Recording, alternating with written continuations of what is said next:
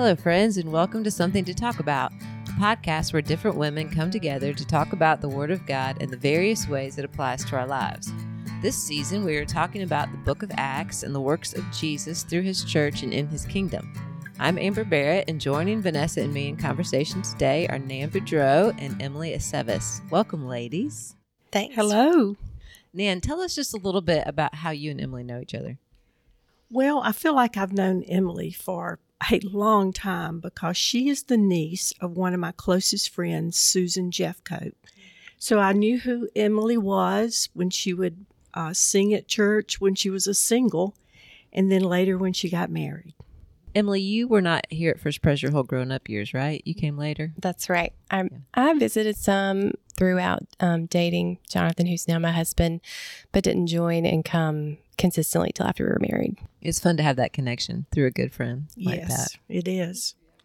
Nan, why don't you tell us a little bit more about yourself, and then you're going to answer our first things first question for today, which is, what is the first thing you remember planting, or the first time you remember planting something in the ground and watching it grow?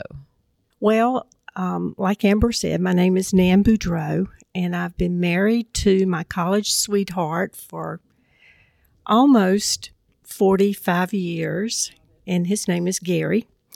I have 2 adult children, 3 if you count my daughter-in-law, and 1 granddaughter who's 3 years old. Daughter-in-law. I love that so much. Very much so. Oh, so what was the first time you remember planting something? I must have been in elementary school, but growing up in southwest Georgia, we ate a lot of watermelon. So I decided that I was going to grow my own watermelon. So I went out in the backyard, dug up a little patch of grass and planted the watermelons. And believe it or not, they started coming up.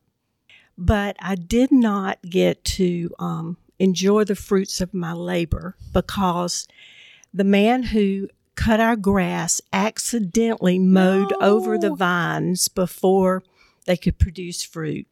So I was a little disappointed, but it did not stop me from eating watermelon. Did you ever try again? No, I didn't.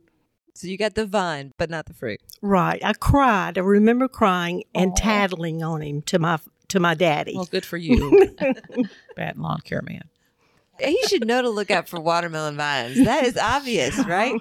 Emily, what about you? So I'm married to Jonathan, and we have 5 kids. Libby is 9, Manny is 7, Daniel is 4. And we have twin boys, Matthew and Whit, who are 2.5. I'm currently a stay-at-home mom.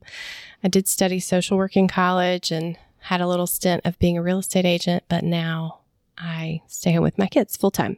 And hobbies, it's hard to have hobbies these days, but I do really enjoy cooking and baking especially.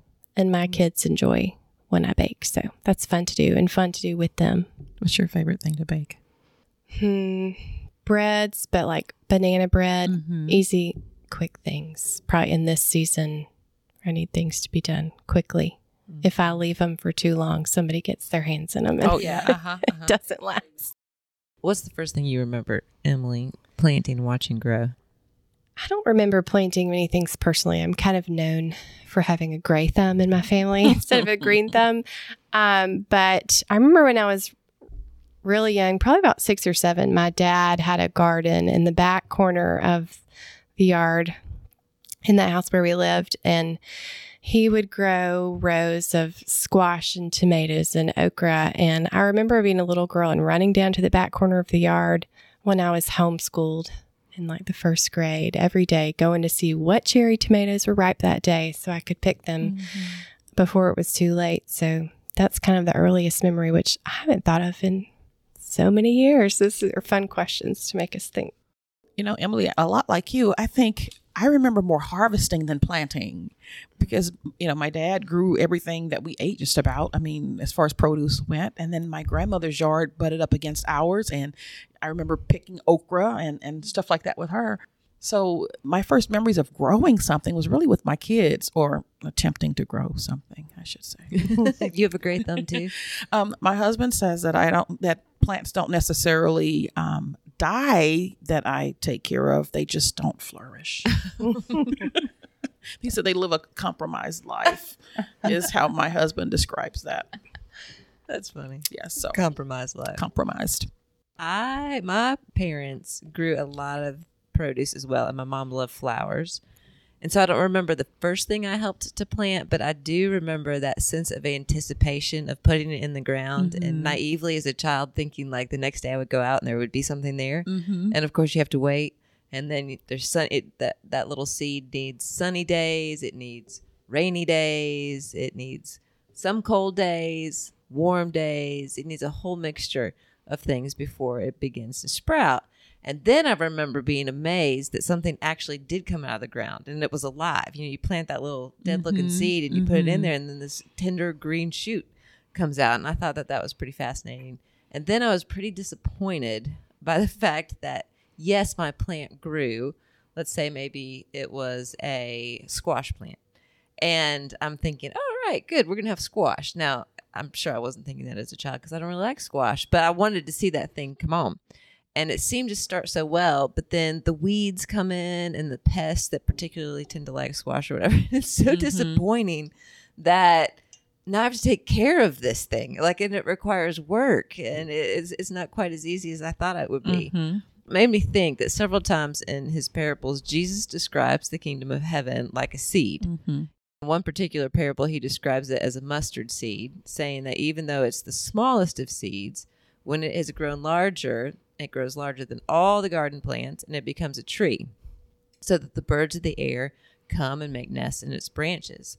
And we've seen that parable, or what Jesus is describing in that parable, come to life in the book of Acts, because springing from the death, the burial, the resurrection of Jesus is his kingdom. It's growing, it's spreading, and it's becoming home to many. Last week, we talked with Kay and Tori from Acts chapters 10 and 11 about the priority Jesus places on his kingdom, being one in which all cultures live and worship together in unity. And at this point in the book of Acts, the good news of Jesus' salvation for all people is being taken in particular to the Greeks in Antioch. Luke says near the end of chapter 11, that great numbers of people have believed and turned to the Lord. So as we've seen before in Acts, here at the end of chapter 11, the beginning of chapter 12, the kingdom is growing. And it's almost like a plant that seems to grow in front of your eyes. It's so fast you can hardly believe it. And yet, like we've also already seen in Acts, intermixed with this growth are the weeds and nasty pests of persecution. It's like Mary Beth McGreevy says, by now we have become accustomed to the pattern in Acts. Trials follow blessings, and blessings follow trials. So today we're talking from Acts chapter 12, where Luke moves from his account of the explosive growth of the kingdom into details concerning the trials and intense persecution facing the church. If you've not yet, listeners, read Acts 12, we encourage you to hit the pause button, read it for yourselves, come back and join us. You'll get much more out of our conversation if you do. Now, Vanessa, why don't you give just a brief description of what's going on in this passage? Yeah, as chapter 12 starts, we see King Herod laying violent hands on the church. Scripture describes it, killing James, the brother of John. And when Herod saw that killing James pleased the Jews, he arrested Peter and planned to do the same to him. And so he decides to wait to bring Peter to trial publicly after the Jewish celebration of Passover. And so verse 9 emphasizes for us that when Herod was about to bring Peter out, and so you anticipate that, okay, Peter's about to be executed. No doubt he was going to execute him. And then it says, on that very night, the angel of the Lord rescued a sleeping Peter, chained between two soldiers and with guards outside the prison, an escape that is clearly impossible by human effort. Well, I like how Luke gives those details, that he's sleeping and he's chained to two people beside him. And then there's sentries at the door as well. Like Herod's taking no chances. I'm sure he's heard about the time that Peter and John walked out, right? When the Pharisees had arrested him and put him in prison and thought they were going to do a lesson. And then they go and they're like, oh, they disappeared. Right. I'm sure Herod was thinking, I'm not going to be made a fool that way. So he does everything humanly possible to secure his intentions to harm Peter. And of course, it looks very much like he is going to succeed. So you'd have to think that the church is anticipating the same thing. that something terrible is going to happen to Peter, because it just happened to James. Right. You know, and they would have had to have felt powerless, because he really was beyond their power to help. Right. But he obviously wasn't beyond God's power to help. I mean, when that angel comes to Peter, he breaks his chains and tells him to get up, put on his clothes, put on his cloak.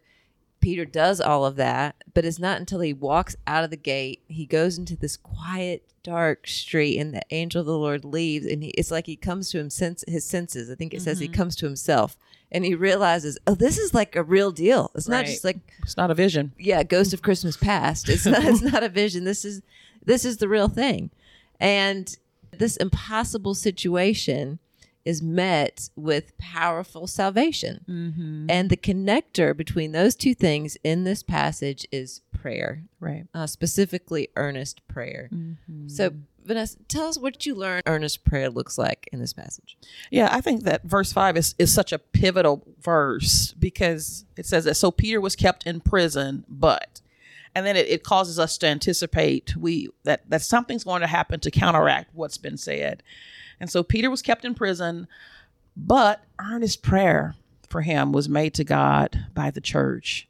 And so it's a powerful statement in light of Peter's imprisonment. The church is gathered at Mary, the mother of John's house, praying. And so earnest prayer aligned the saints of God with the purposes of God, which was for Peter to carry the gospel to the Gentiles and not for him to die at Herod's hands. And so the church prayed in earnest the will of God for Peter, and the Lord was pleased to answer them with supernatural power that would encourage and strengthen the church that was suffering great loss and violence. As you were just saying, they had just lost James. And so they were strengthened by this supernatural act. They had every reason to be discouraged with Peter being locked up and James, the brother of John, just being killed. But instead of gathering to mourn, I could imagine gathering to do lots of things other than gathering to pray. But they gathered to pray, and not just gathered to pray, they gathered to pray earnestly. So I want to ask you, ladies, are you ever afraid or reluctant to pray earnestly? And how do these verses encourage you maybe to pray more earnestly?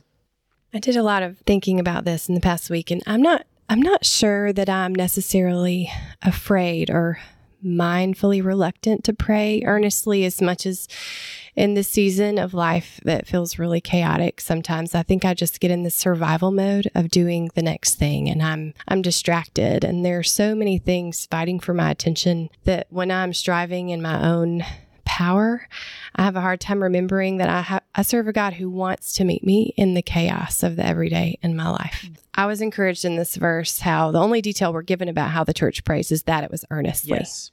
It doesn't tell us about these beautiful, flowery, spiritual words they used or their language. It doesn't tell us how long they prayed, just that they were sincere. Earnestly means deep and sincere, with deep and sincere feeling and seriously. So in this season of life, I'd say my prayer life honestly has felt out of shape. I believe the lie that my prayer isn't good enough or my heart isn't quiet enough. But truthfully, I can cry out to the Lord in the middle of twin tantrums and while kids need my attention or while we're trying to make it through homework.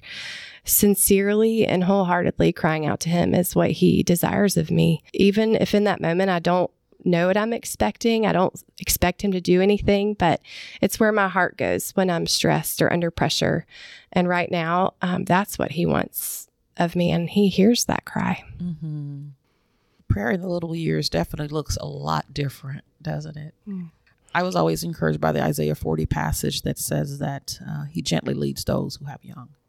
Mm. And I would read that and remember, wow, Lord, you have a tenderness for those with young, and you know our struggle. Yeah, I get that. I fully feel that.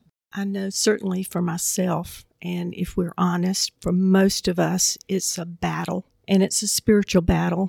And because of the power and the gift of this, that we probably don't have but a fraction of a grasp on, the enemy knows that. So there are a lot of external as well as internal distractions. Right. So a synonym for reluctant, it might be indifferent or flippant. Mm. And I think sometimes when I sit down to pray, I might be a little indifferent and that would be having a lack of faith. But also, I think Ruth Barton described prayer and solitude as we sit down and we have a bunch of monkeys jumping around in trees in our head.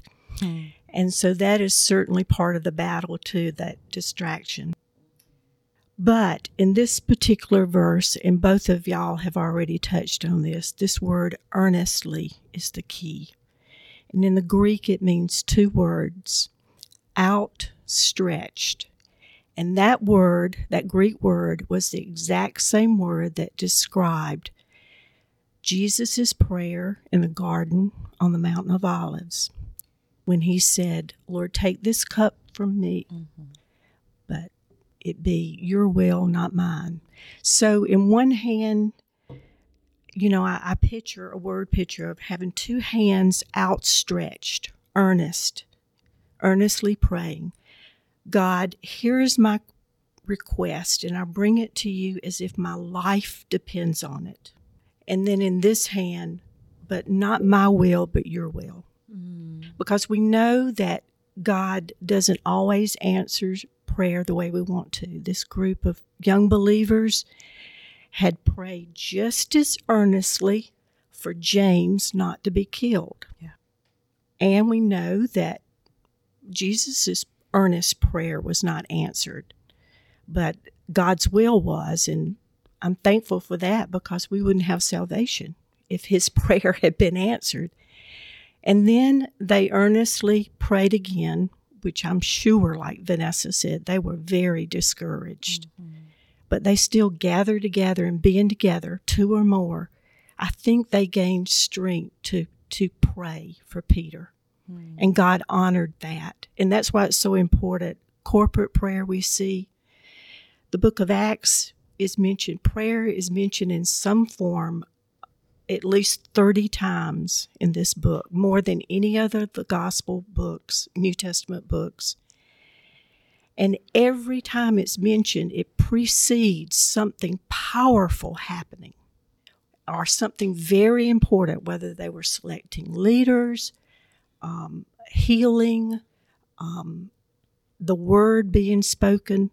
But that is this thing about prayer. I've only touched the tip of the iceberg, and I really believe that that God desires for us to really enter into what it means to pray in an earnest way and believe God and bring to Him our request as if our life depends on it, but then also wanting His will and realizing that, you know, many times I want to tell God how to answer my prayers, or I want to tell Him how He should do it even.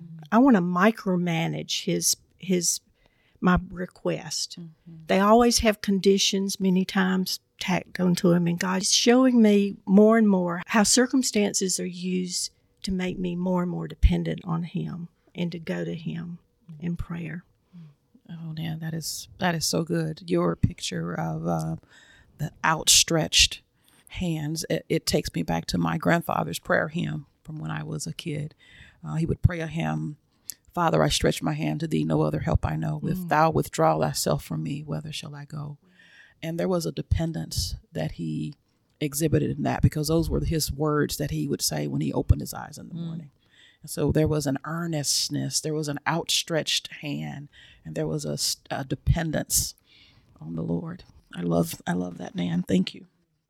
I liked how you took what she was saying and those words came to your mind from your grandfather's hymn. And I think what a beautiful and inspiring thing it is. And yet sometimes how reluctant I am and incapable, probably really, I am to pray that way. You know, if you think you're praying with two hands and one says my life depends on it and the other one says not my will but yours, that's tough, because you are in a very desperate place if your life depends on it, which we don't often realize, but we always are. And not my will but yours be done is frightening at times, especially if you don't know very well the one that you're praying to. And as I think about prayer in my life, I think sometimes I stumble on sometimes, why do I have to be in this situation? Like where my life depends on it. You, those believers could be like, why, Lord? Why does Herod seem to have the upper hand? Why did you let James die? Why all of this hardship? Why all this persecution? That question comes to my mind. And then the one about, like, what am I supposed to pray here? Like, what's the right thing to pray? When my youngest was in the hospital a couple of years ago with a sickness, we didn't know what was going on. It was really a scary situation. And I remember thinking, I don't know what I'm supposed to pray. And it seems so obvious just to pray for the Lord to heal him. But in my mind, I was thinking, well, I'm supposed to pray for your will. I don't know if your will, like, I don't want to be disappointed. I don't know if I should ask for that, if I shouldn't ask for that. Like, who am I coming to? What am I asking for? How am I doing all of these things? And so I've been encouraged as I'm thinking along to think, the Lord allows us to see that our life depends on him because he wants us to know who it is that we depend on and his goodness in that. And even in the face of our trials, that he provides us that goodness. And you don't have to ask just the right thing. That's what I loved, Emily, you mentioned earlier. Yes. He didn't say what they were praying for. He just said that they were praying earnestly. And I think, Lord, you tell us that at times we don't even know what to pray. And you intercede for us. We don't have to get that right. And we can trust you with the disappointment of it being a different answer, because although it may be a different answer, we're not going to be disappointed in who God proves himself to be. And I think that has always proven true, even in times when he answers differently than what I would hope. We want to learn to pray earnestly, and we also want, the other thing we see in this chapter is we want to learn to pray expectantly, because it's possible to do one without the other, which I really think is what we see here. The church is praying earnestly, but I don't think that they were expecting what they got. How is it, y'all? Sometimes we struggle to be earnest. Other times I think we can be earnest, but we may not be very expectant. How do y'all feel about that in your own prayer lives? Do you pray expectantly? And if not, why is that difficult for you? I think the reason I struggle with expecting God to answer my prayers is just a lack of faith. Sometimes when you pray for someone that's suffering or someone to be saved for a long time, you get discouraged. And it's just hard to just hold on to that excitement that God is going to answer that prayer in the future. It's hard to persevere. It's a struggle. It's part of that battle. But many times, and this was going on especially when I had teenagers at home, my prayers would be anxious. And I was reading George Mueller during that time, and I ran across something he said, and God just kind of opened my eyes that anxiety in my prayer was a lack of faith.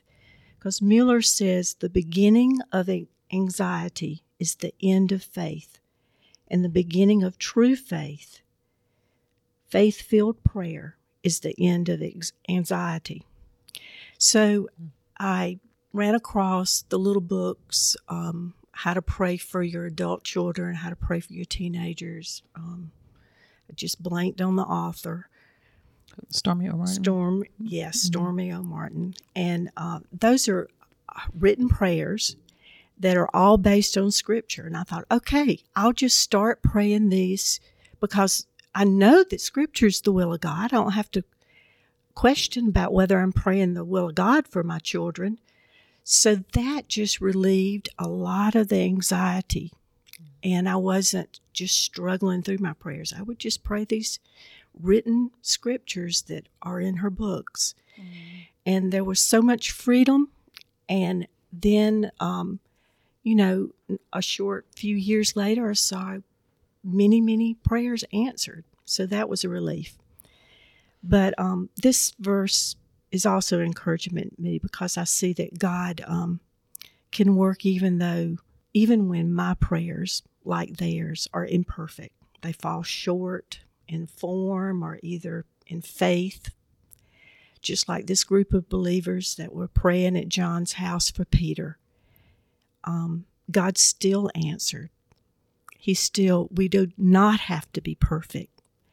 Christians are perfect prayers, and many times the Holy Spirit prays in our groans and our cries, and we don't even have the words. I think often I approach prayer more as a way of aligning my heart to His purposes, or accepting and embracing a certain trial or something we're encountering that's difficult. And I can become passive in prayer. And I think it goes by many names. It can look really spiritual. I'm living with an eternal perspective, or I'm resting in the sovereignty of God. I'm accepting His divine plan, or whatever it may bring. But truly, I am like Peter, asleep in that prison cell. I think I get too comfortable there. And in studying this passage, it really just hit me how this cheapens this priceless gift I've been given of this relationship I have to the one who intercedes on my behalf. And there's great power in prayer. Mm-hmm. There's great power in this gift that I'm not fully recognizing or utilizing, and not just to change my heart, but my circumstances. Mm-hmm. And deep down, I think this must be a lack of belief, or as Nan talked about, a lack of faith that I believe He will or is able. It really this passage really fortified my belief that God is able and He will do these things that we ask of Him. And you're so right. It's so easy to become passive in prayer, especially prayers that we have memorized. We can just kind of say them rotely and not really feel the full impact of who we're talking to or what we're asking. There's a quote, I think it's D.L. Moody, who says that prayer is the tender nerve that moves the muscle of omnipotence. And it's like, do I really think about prayer that way? Sometimes when I've lost perspective, I'm not thinking about the fact that this really is an omnipotent, all-powerful God, and He has invited me into this space to allow me to participate in accomplishing His will in His earth. And He does that through prayer, and He invites me into that. And I know that I don't always think about prayer that way when I become passive, or when I'm just saying it rotely, or when I have, lost perspective of who He is and the privilege He has given me and inviting me into that space. Mm-hmm. But praying those expectant prayers, it gives us the opportunity to see prayer answered in specific ways. And it's a unique faith builder. And so Peter exhorting James to tell others about how the Lord has brought him out. We see that in verse 17. Peter tells him to go tell the other brothers of what the Lord has done after he told him about how he had gotten out of prison. And so he was encouraging James and others to rehearse the mighty acts of God. And that's a great way to regain perspective. So how has God answered one of your earnest, or even maybe your half-hearted prayers recently? So recently, we had a family member who was sick and hospitalized with a rare viral infection. And it seemed like after a couple weeks of him being unresponsive and being on a ventilator, he wasn't going to make it. And we prayed for him daily as a family, but as weeks turned into months, at dinner we would pray. It would be our 4-year-old who would remember when we would forget. And he would say, "Don't forget, I'm going to say a prayer." And he would just pray, "Dear Lord, please heal Robert's body." And it would be his prayers that would help us remember to pray fervently. And what God did is Robert came home last week after over 4 months in the hospital. Praying for him together fervently as a family and seeing God answer this prayer has been a really sweet thing for our family, for our children to witness firsthand God at work when they prayed for this specifically. And it's encouraged me to pray earnestly out loud with them so they can recount and testify His power and how He hears us when we pray. That was really neat. How precious. Yeah. And, it's often children that do remind us, because they don't get as discouraged as we do often, right? That's just amazing. Well, a small army of family and friends and loved ones prayed with earnest, with outstretched hearts for Tracy Valerio. She was a precious sister in the Lord, servant of the Lord. Several things happened during the last few months when many of us were visiting her and praying for and praying over her. Definitely many answers were answered beyond what we imagined would be answered. And all of our hearts obviously were drawn nearer to Him by meeting her needs. The two or three main prayers God laid on my heart for Tracy during the last months of her life was that healing, of course, and that she would not experience pain, but most of all, toward the very end, that she would feel God's presence in a really powerful way. And God answered yes to all those things. It was not easy to see some of the way we wanted Him to answer the prayers not go the way we wanted them. But God He doesn't love us less when He allows tragedy into our lives. And it's these helpless situations that just push us to depend on Him more and more. Mm-hmm. And I think when we're in suffering situations and when we see loved ones suffering, that God, and we depend on Him, then God is most glorified. And God was certainly glorified in her life, in her last days here on earth with her family. It was just an honor.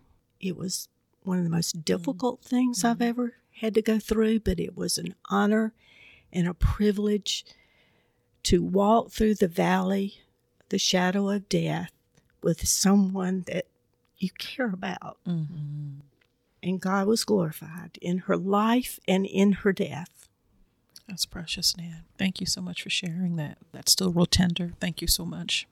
Both of y'all are sharing a situation in which you prayed for someone that you loved who was sick, and you saw the Lord answer in two totally different ways. Mm-hmm. And yet He gets the glory for both. And to see the combination is sweet. You know, when we think about praying earnestly or we think about praying expectantly, sometimes I wonder, how can I pray this way? What gives me the right to pray this way? How can I trust that I'll be heard? How can I trust the one I'm praying to? How can someone like me be comfortable freely receiving God's abundant provisions? There's a lot of questions, I think, that come to our minds when we think about prayer. And to end, I just want y'all to, listeners, listen to this passage in Romans 8. It's in the Message translation, and it answers some of those questions and more. It says, "Meanwhile, the moment we get tired in the waiting, God's Spirit is right alongside helping us along. If we don't know how or what to pray, it doesn't matter. He does our praying in and for us, making prayer out of our wordless sighs, our aching groans." So what do you think? With God on our side like this, how can we lose? If God didn't hesitate to put everything on the line for us, embracing our condition and exposing Himself to the worst by sending His own Son, is there anything else He wouldn't gladly and freely do for us? And who would dare tangle with God by messing with one of God's chosen? Who would dare even to point a finger? The one who died for us, who was raised to life for us, is in the presence of God at this very moment, sticking up for us. Do you think anyone is going to be able to drive a wedge between us and Christ's love for us? There is no way. Not trouble, not hard times, not hatred, not hunger, not homelessness, not bullying threats, not backstabbing, not even the worst sins listed in Scripture. They kill us in cold blood because they hate you. We're sitting ducks. They pick us off one by one. None of this phases us because Jesus loves us. I'm absolutely convinced that nothing living or dead, angelic or demonic, today or tomorrow, high or low, thinkable or unthinkable, absolutely nothing can get between us and God's love because of the way that Jesus, our Master, has embraced us. And that, my friends, is why we can pray earnestly and expectantly. Amen. Man, what good news that is. Nan and Emily, thank you guys so much for joining us today. Listeners, if you want to see the pretty faces of our guests, check out our Women's Bible Study Facebook page at Women's Bible Study FPCA, or find us on Instagram, First Pres Augusta Women. We'd love for you to join us next week.